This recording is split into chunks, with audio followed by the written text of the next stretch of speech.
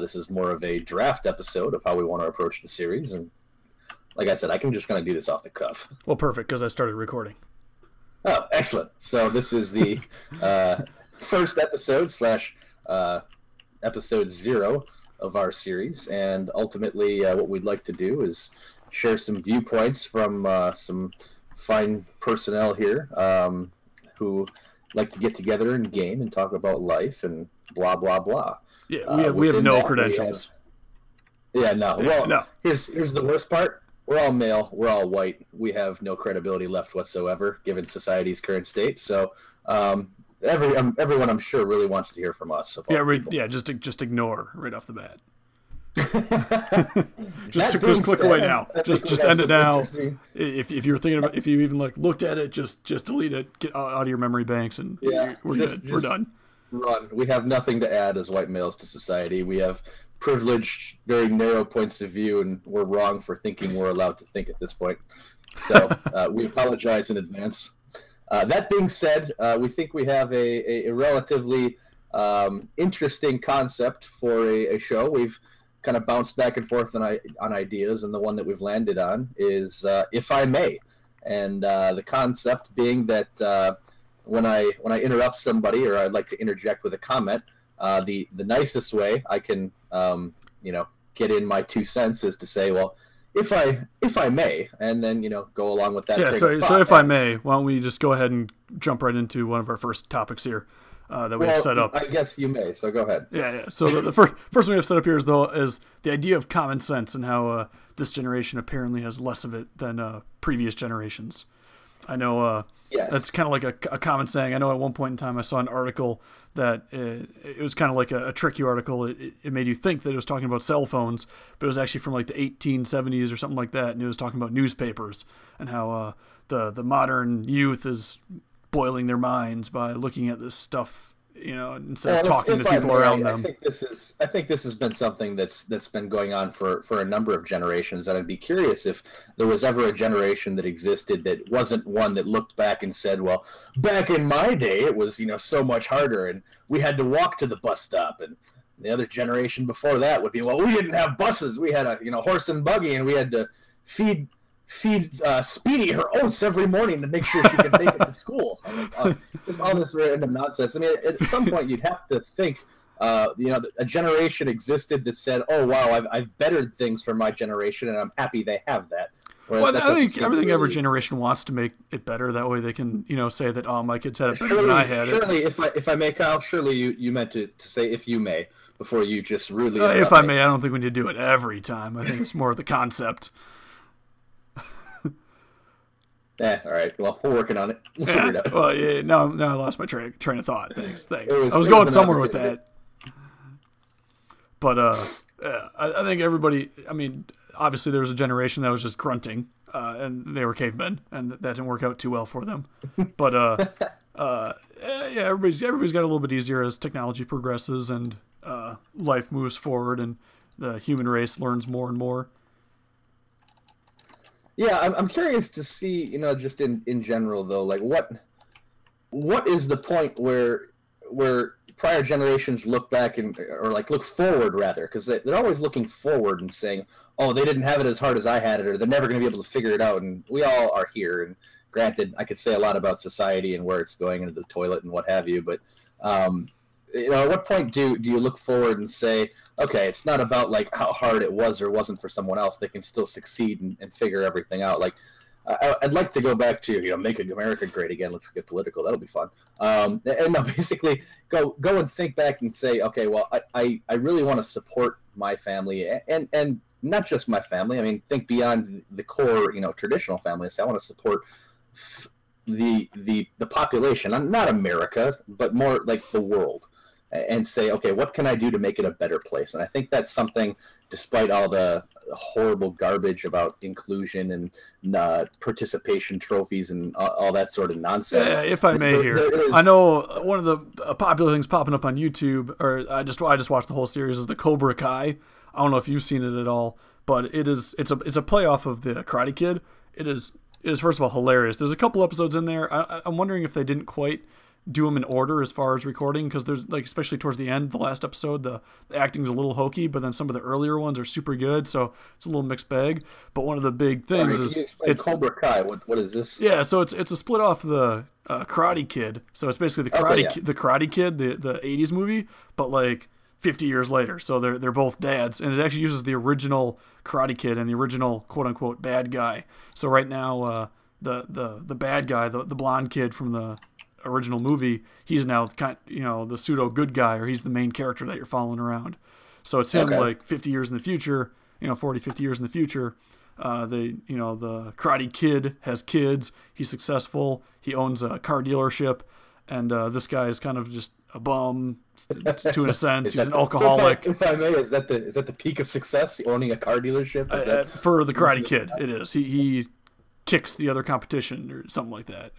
There's definitely some hokey stuff going on, but it's pretty funny. But one of the big things, if you go and watch the trailer, is that he has the new generation of kids. He starts his own dojo, and he's got the new generation of kids in there, and he's making fun of them and like, oh, the split lip here.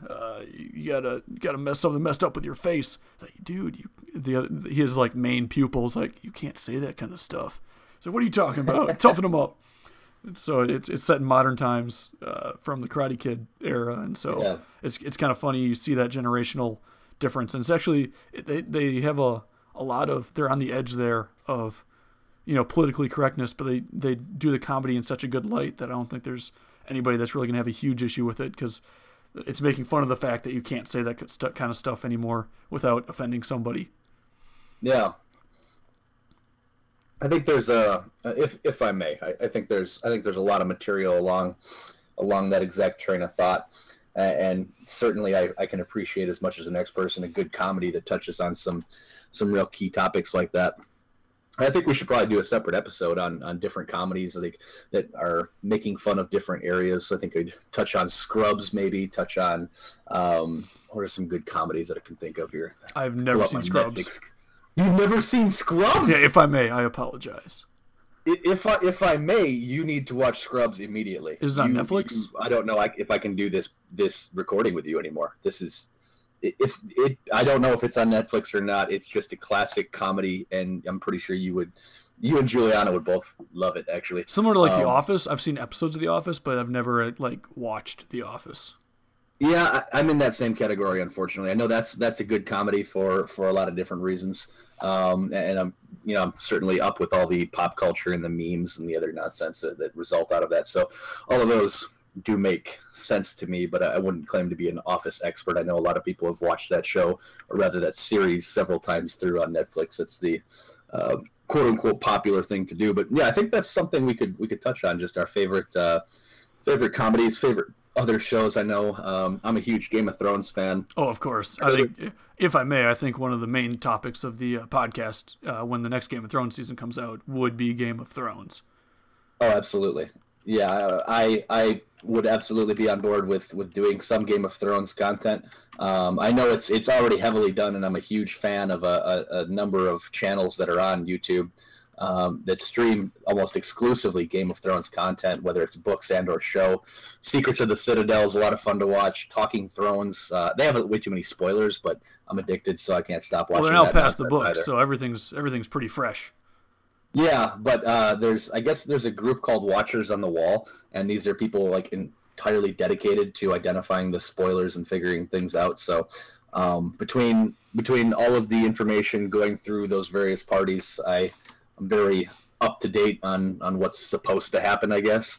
Some would say that it ruins it. I would just say that, even if I know the story, it's still going to be really, really cool to see it all happen. Yeah, so if I may, we'll have to hold the door open for that one and see what beyond my Game of Thrones rant, if I may, there are certainly other shows I'd like to discuss that are on Netflix that we can cover in some brief passing. There's Blue Mountain State. Certainly, there's Spartacus. Spartacus series there is awesome.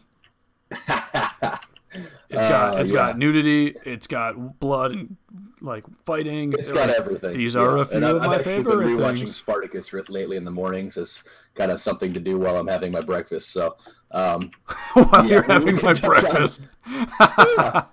Nothing better than watching a bunch Spartacus. of it's just a breakfast thing. Yeah, it's whatever. Couple gladiators just slaughtering each other. Yeah, whatever. A little bit of nudity in the morning. Be game nudity and gore in the morning.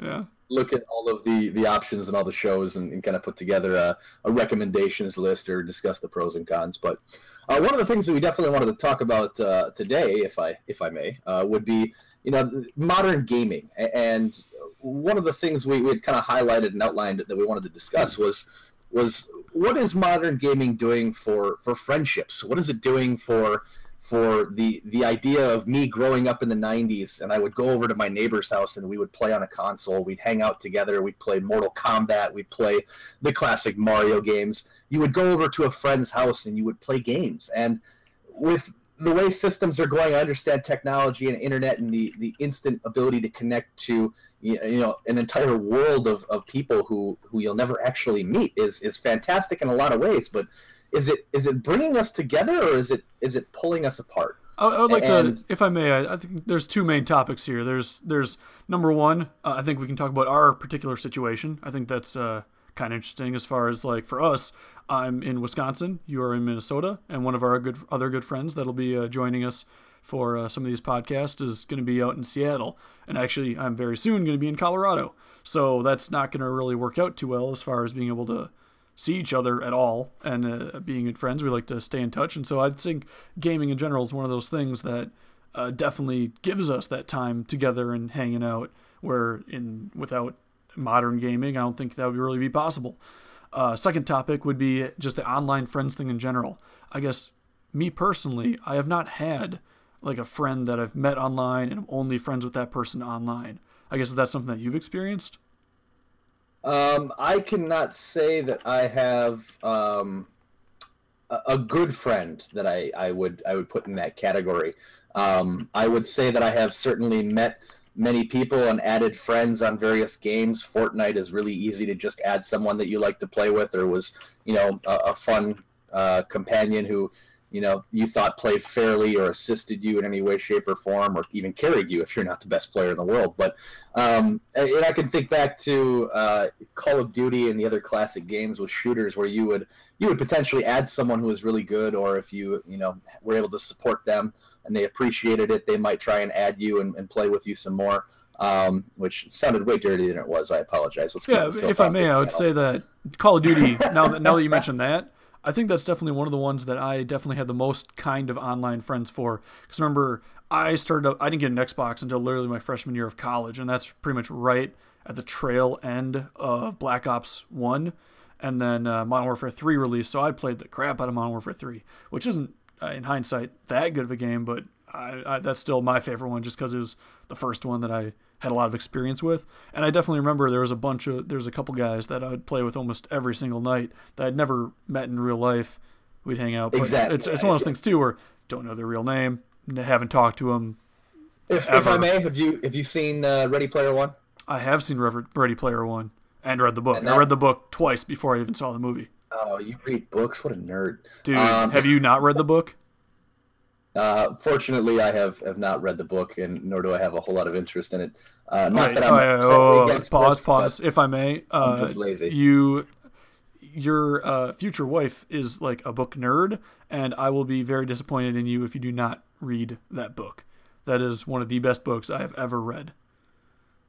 And if I may, the disappointment can begin now. Anyway, disappointment in what? In me. Oh, you're not going to read it?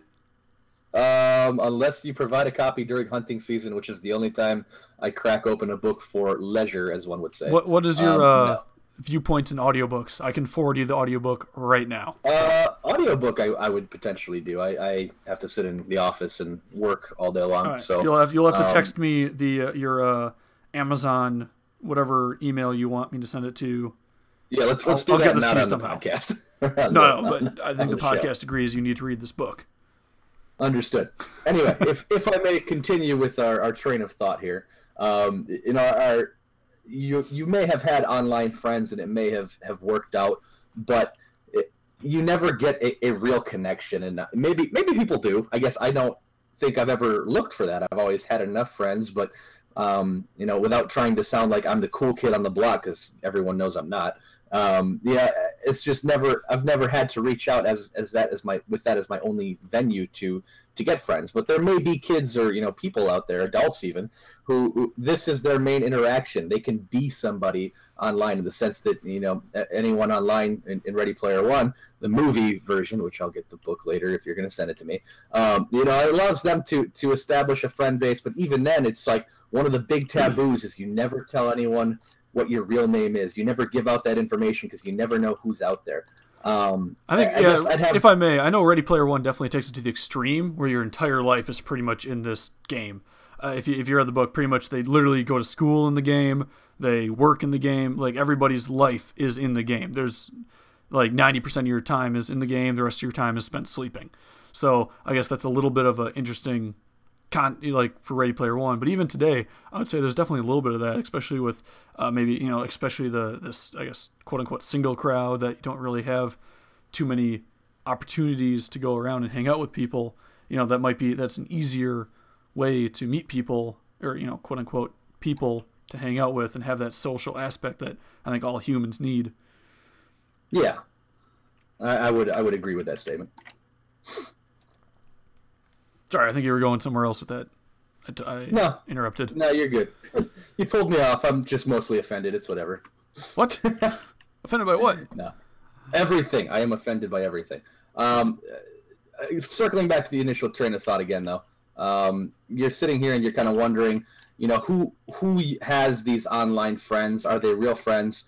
I mean, obviously, in our context, we use the platforms to stay connected to friends that we know in reality. Friends that we've had, consist of people that we like to play a game with, and I don't think it goes much beyond that. There may be people who do that, but the core argument or statement we were kind of fishing at is basically stating, are games bringing people together or pulling them apart? Historically, for me, they brought people together. They brought me together with my friends. I would have to go over to their house. We would play, the game sitting next to one another with the ability to have two people on the same console. And yes, it's nicer that everyone has their own screen, and you would have LAN parties, and everyone would bring over their Xbox and or their TV, depending on how many TVs you had at the house. But what are games doing today? I mean, they're kind of pulling us apart in a sense that you don't go to someone's house and hang out. You just call them online, which is nice, but it's kind of like, what is Facebook doing for society today? There's the new commercials that are all kind of propaganda based, trying to say they're managing your data better and blah blah blah because they got in trouble with the government. But in reality, people are addicted to social media, and what is that really doing? You have people who are growing up, children who are addicted to social media. I'm a huge fan of Simon Sinek, who has some great leadership things for business, and without going full business mode on people, one of the things he addresses in one of his talks is dopamine. The drug that you get anytime you feel joy. Essentially, it's a hit of dopamine, and children are getting, and adults. Gosh, not even the kids. I mean, even a lot of adults. There's lots of moms that are on Facebook that shouldn't be. Oh, yeah. Well, on Facebook and on too often. The idea that everyone's on Instagram, on Facebook, and they want to post like they're living this perfect life. Yeah, and if you didn't reply in 5 minutes, what are you doing? Like, what the heck? Yeah, if I didn't get 50 likes on my picture of me out in the park with my dog, I'm a failure. It didn't matter. I wasn't dressed well enough. People didn't care, and what's my world coming to? And then you have people who are looking at that thinking, oh, God, why am I not at the park with my dog? I'm a horrible person. Excuse me. Well, yeah, there's definitely I think there's a commercial on it. There's a difference between like gloating and where it's like, oh, look at me at the park, I'm so cool, versus hey, I'm at the park, wish everybody else was here. But if I may, it's keeping us together in a sense, but I would argue it's also tearing us apart. Like, there are the advantages where you have people you actually know that you have connections with, and it's nice to have Facebook and Instagram or whatever to see what they're up to.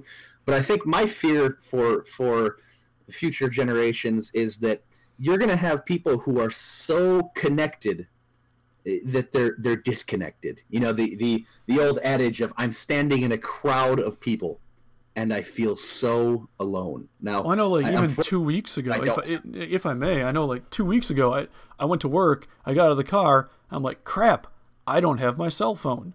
It was the first time in about 5-6 years that I went a whole day without my cell phone.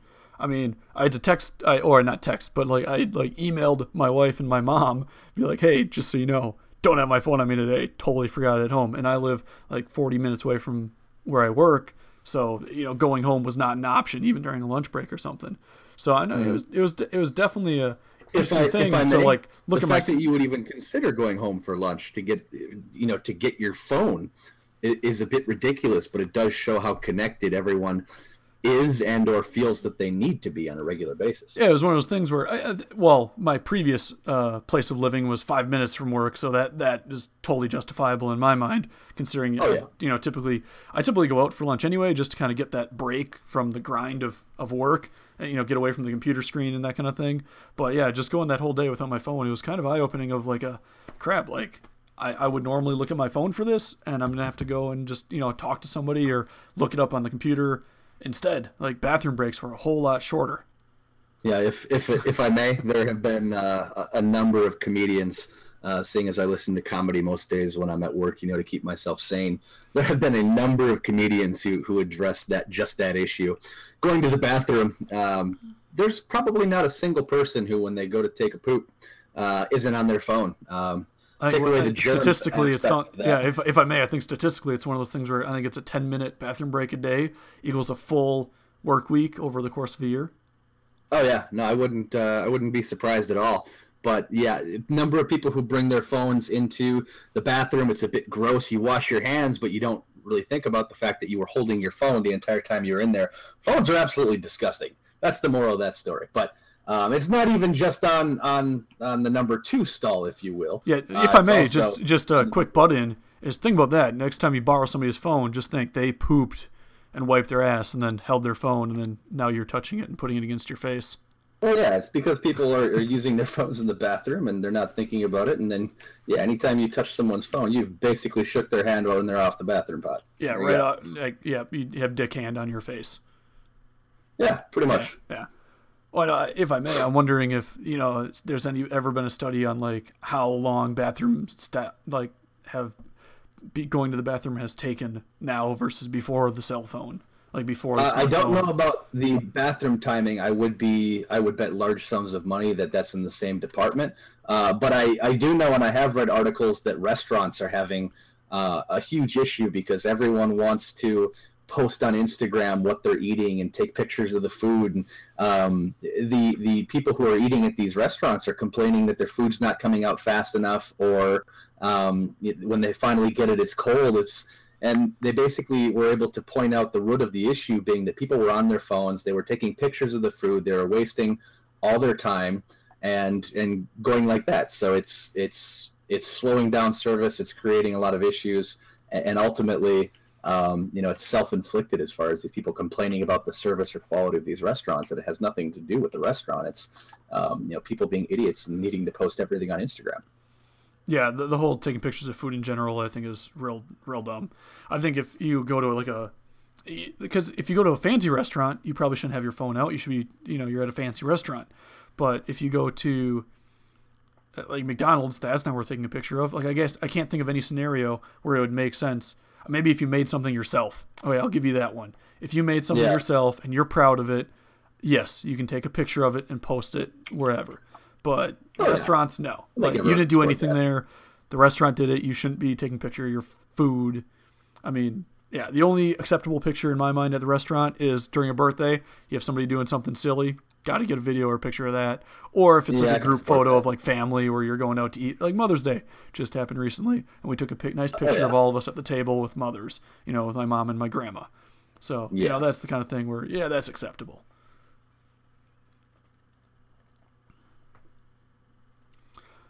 At any rate, did we want to touch on microtransactions today, or did we want to wrap this up as a episode 0?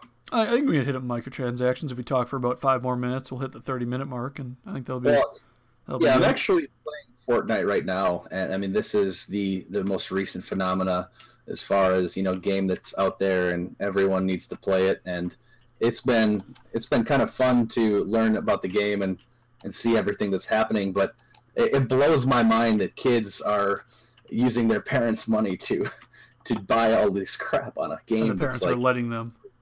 Yeah, and the fact that parents would let him is just a bit ridiculous. And I actually have a little kid talking in the background right now saying that he doesn't use his parents' money, but his voice tells me otherwise, so I'm just going to let him go. I know you guys can't hear that, so that's low-hanging fruit, but it's still hilarious to me, and I thought I'd share. But that being said, you're looking at games that are making all of their money off of microtransactions. Now, one I'm a bigger fan of would potentially be League of Legends. I don't think there's a cost to play that up front, is there? No, there's zero cost. So I think there's definitely two kinds of microtransactions. There's the pay to win and pay to look cool. Now, yes, games like Fortnite and League of Legends both are, or League of Legends for the most part, I can get into that in a second, are in general pay to look cool. If you want to pay extra money and look cool, that's totally fine with me. If somebody can pay money and beat me, if you go into a game that's free, I know there's a bunch of Steam games that kind of suffer from this. I know it's a little bit of an older game, but PlanetSide 2 is ruthless for that. Is somebody can go in, pay money, and there's nothing you can do. Like, you can be the best player in the world. They come at you with a tank that they just bought for $10, and you're wrecked. Like, you can't, there's nothing you can do. So there's that kind of thing. And then there's also, I guess there's a third one where it's a pay to advance quicker, where it's that's kind of where League of Legends kind of falls in between there, of the pay to advance quicker and then pay to win. Because League of Legends, you unlock the champions, which you can go over time by earning credits in game. But if you pay extra money, or if you pay real world money, you can unlock some characters faster. Burn, though. Yeah. So you can unlock stuff faster. It doesn't make you better. It's like League of Legends. There's all the different champions. There's like 100 or so. There's not one that's necessarily better than the others. It's just kind of a situational thing. So I think that's it's not as bad as like. If I may, the games that really bother me most are the ones that these stay-at-home moms who sit on their phones all day and play some sort of silly gambling game, or they're playing Farmville or whatever the game might be, and you're just sitting here shaking your head saying you just spent real money so that you could do something in a world that's completely fake, and you have the biggest, baddest farm on Farmville, and you're just kind of like, okay, what have you accomplished? I mean, I guess it's hard for even me to see the difference between a game that I enjoy playing and something like that, where it's like, okay, well, I'll sit here and spend money on a League skin, and that makes sense. But if you ask me to spend money on, some sort of nonsense in Farmville, I'm like, well, what am I accomplishing? Nobody wants anything in Farmville. That's just dumb. Right. Like, if I may, I think one of the things is the games that don't take much skill or thought. I don't know. To me, I guess I'm not interested in the game. It's like slots or something like that. Because that's basically just like a cheap, stupid video game. You're putting money in and hoping for the best. Like Farmville, like, granted, I'm sure there's some Farmville expert that's like, whoa, there's way more than that. But you're planting crops and farming it. I think one of the other big offenders is the best recent example is the new Harry Potter game. I don't know if you played that at all on Android or iPhone, but it's one of those games that you're literally waiting to do a chore. Like, all this game is a chore. I know the Harry Potter game does have some like storyline behind it, so that you might find that interesting. But the whole like, oh, wait 10 minutes for your next ability to do something. Yeah. Yeah. Or pay now to be able to do it now. It's stupid. You're wasting your money. Anything that has Harry Potter on it's gonna still sell like crazy is this silly thing. Oh yeah, it's all that brand. There's Justice League stuff and the Marvel, they have they all have a version of that game. Even Game of Thrones just released a game where it's the same stuff. Some moron in Silicon Valley is making anything and everything a game right now, hoping they'll hit it big. And sad fact is, some of them get it right, and some of them get it even reasonably and get paid at all. It's kind of a joke, but the capabilities out there, and there's enough tech nerds who can put something together, just find the right niche, and hopefully it blows up. But I think there are some, especially mobile games, I think are the biggest microtransaction offenders, because nobody wants to pay for a game without having tried it. And mobile games, it's kind of since the beginning has had the expectation of they shouldn't cost anything, or they should be like $3 maximum. So that's where somebody who spends a decent amount of money to make a mobile game, they pay developers and they put a lot of time into the game. They want to get their money back. Microtransactions make more sense for them. I think there's some games that do it fairly well. A fairly popular example being Clash of Clans, where it's a smart game. It does take some strategy, but then they put in enough microtransaction stuff to make it worth your while to maybe throw a couple bucks at it. Yeah, and I can respect it as long as it's not that you need to have this in order to be successful at the game. I can support microtransactions, but if you, as we've just already covered, if you need it to advance quickly, or if you're going to get blown out by somebody who spent $2-3, it's really just a waste of time. No, I know there's a Battlefield has a kind of interesting thing, because once the game has been released for a year or two, they'll release battle packs, so you can pay. So it's kind of like Call of Duty, how you level up your guns to advance through ranks, and then you unlock more stuff. In Battlefield, they have an interesting strategy where after about a year or so, they'll release battle packs where for the 4 different classes you can pay to just unlock everything. If I may, did you play Destiny at all when that was big? I played the original Destiny. I didn't get super into it, but I have played it, yes.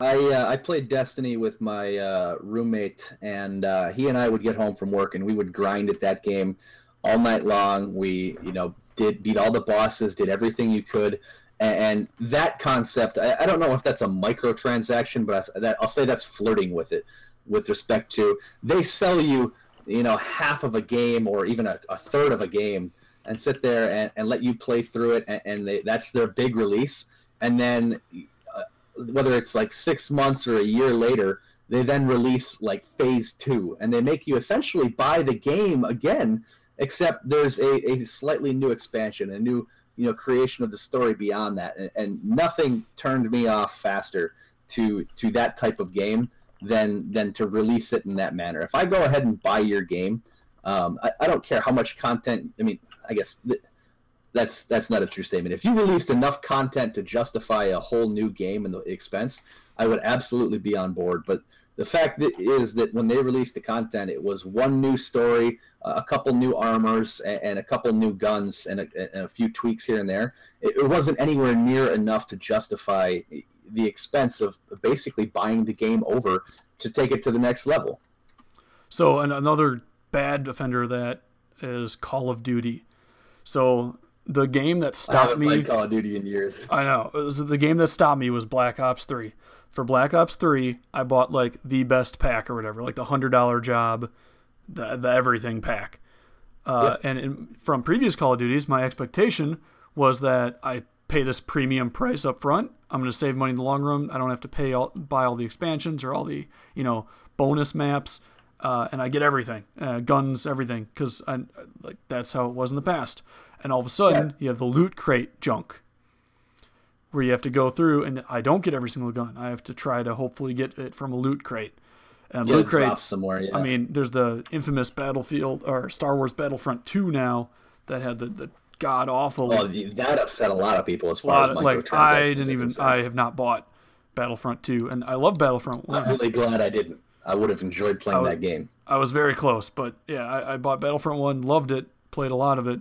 But yeah, Battlefront 2, once I heard about that, it's like, at some point you got to just not buy the game to prove a point. And I think I took that stance on that game. No, I can support that 100%. I mean, and that's also why I haven't bought a single Call of Duty since Battlefield or Black Ops 3. Sorry. Go ahead. For my own health and management, it's probably best that I don't have any more Call of Duties. I've been playing those forever. But back in high school, that was the cool thing to do. But based on everything I've heard and seeing, I really don't feel like I'm missing out on anything there. No. So I think that's a pretty good wrap right there, unless you had something you're about to add in. No, I was just going to say the Star Wars one was absolutely huge, and that upset one of the most loyal fan bases that's out there, and the idea that you would have to grind as long as they wanted you to in order to get certain characters. I mean, I'm okay, make them play for a certain amount of time, like go through a tutorial and maybe even I think if I think back to Modern Warfare 2, and I'm sure it was in other ones, the prestige system or something like that, where you essentially quote unquote beat the game, you reach the max level. Okay, then unlock everybody at that point. But from the sound of it, I think they were saying in order to unlock even a single, Jedi level character, and I haven't played it, so I don't know for certain. So please take everything I'm saying with a grain of salt. But everything I was hearing was saying you would have to play for days, nonstop, essentially, in order to have even one of these characters be playable for you, unless you were willing to spend money. And you only have the certain odds of getting it. So you even that's the other thing. If you spend money, you don't even know what you're going to get. Okay, I didn't know it was an odds thing too. Yeah, and the odds were god awful. So it was like if you bought 10 crates, your likelihood of getting one of the powerful Jedi guys or the cards for it was less. You're not guaranteed to get it. So you can spend $50 and get nothing that you want. Yeah, that's unreal if that's what it was, and I don't doubt it. It's all about making a buck, and the first person who's going to get screwed out of that is the fans, unfortunately. But no, I think that's a good wrap for our first go at this. Covered a lot of topics, mentioned some things we'd like to discuss in the future, and obviously it's just the two of us for now. But we'd like to loop Brent in. This is a test run for what we'd like to. By the way, if I may, my name is Kyle. We never covered that. Oh yeah, introductions. Well, I suppose we could have some sort of cool screen name, but actual names would work just fine. I think first names are good. My name is Nick. This is Kyle. And, it's not Nick. Don't lie to Brent them. will be our counterpart. Yes, Nick, the most inconspicuous name possible. It's definitely not that. No, but we'll look to figure out some key discussion points and put some stuff together. Get Brent involved when he's back from Seattle. And kind of get a regular thing going on. I think it'll work out nicely. Yeah, I know. We can mix a couple other future topics. Maybe we'll throw that. Couple other future topics. So I guess another little maybe episode 1 we can start with our backgrounds a little bit so people kind of get it. But Nick is accountant, so he's got a lot of business and that kind of insight. Brent is a wildlife ecologist. He's got his master's in that, so he's got a lot of outdoorsy stuff, and I'm a mechanical engineer, so got a lot of technology and sciencey kind of stuff. So I think we got a pretty good spread of. If I may, all I'm hearing is we're 3 adult white males. I don't think anyone wants to listen to us. Yeah, so we have 0. Yeah, so if I may, we should probably just stop this now. We should probably just end it. Yeah, nobody wants to hear us.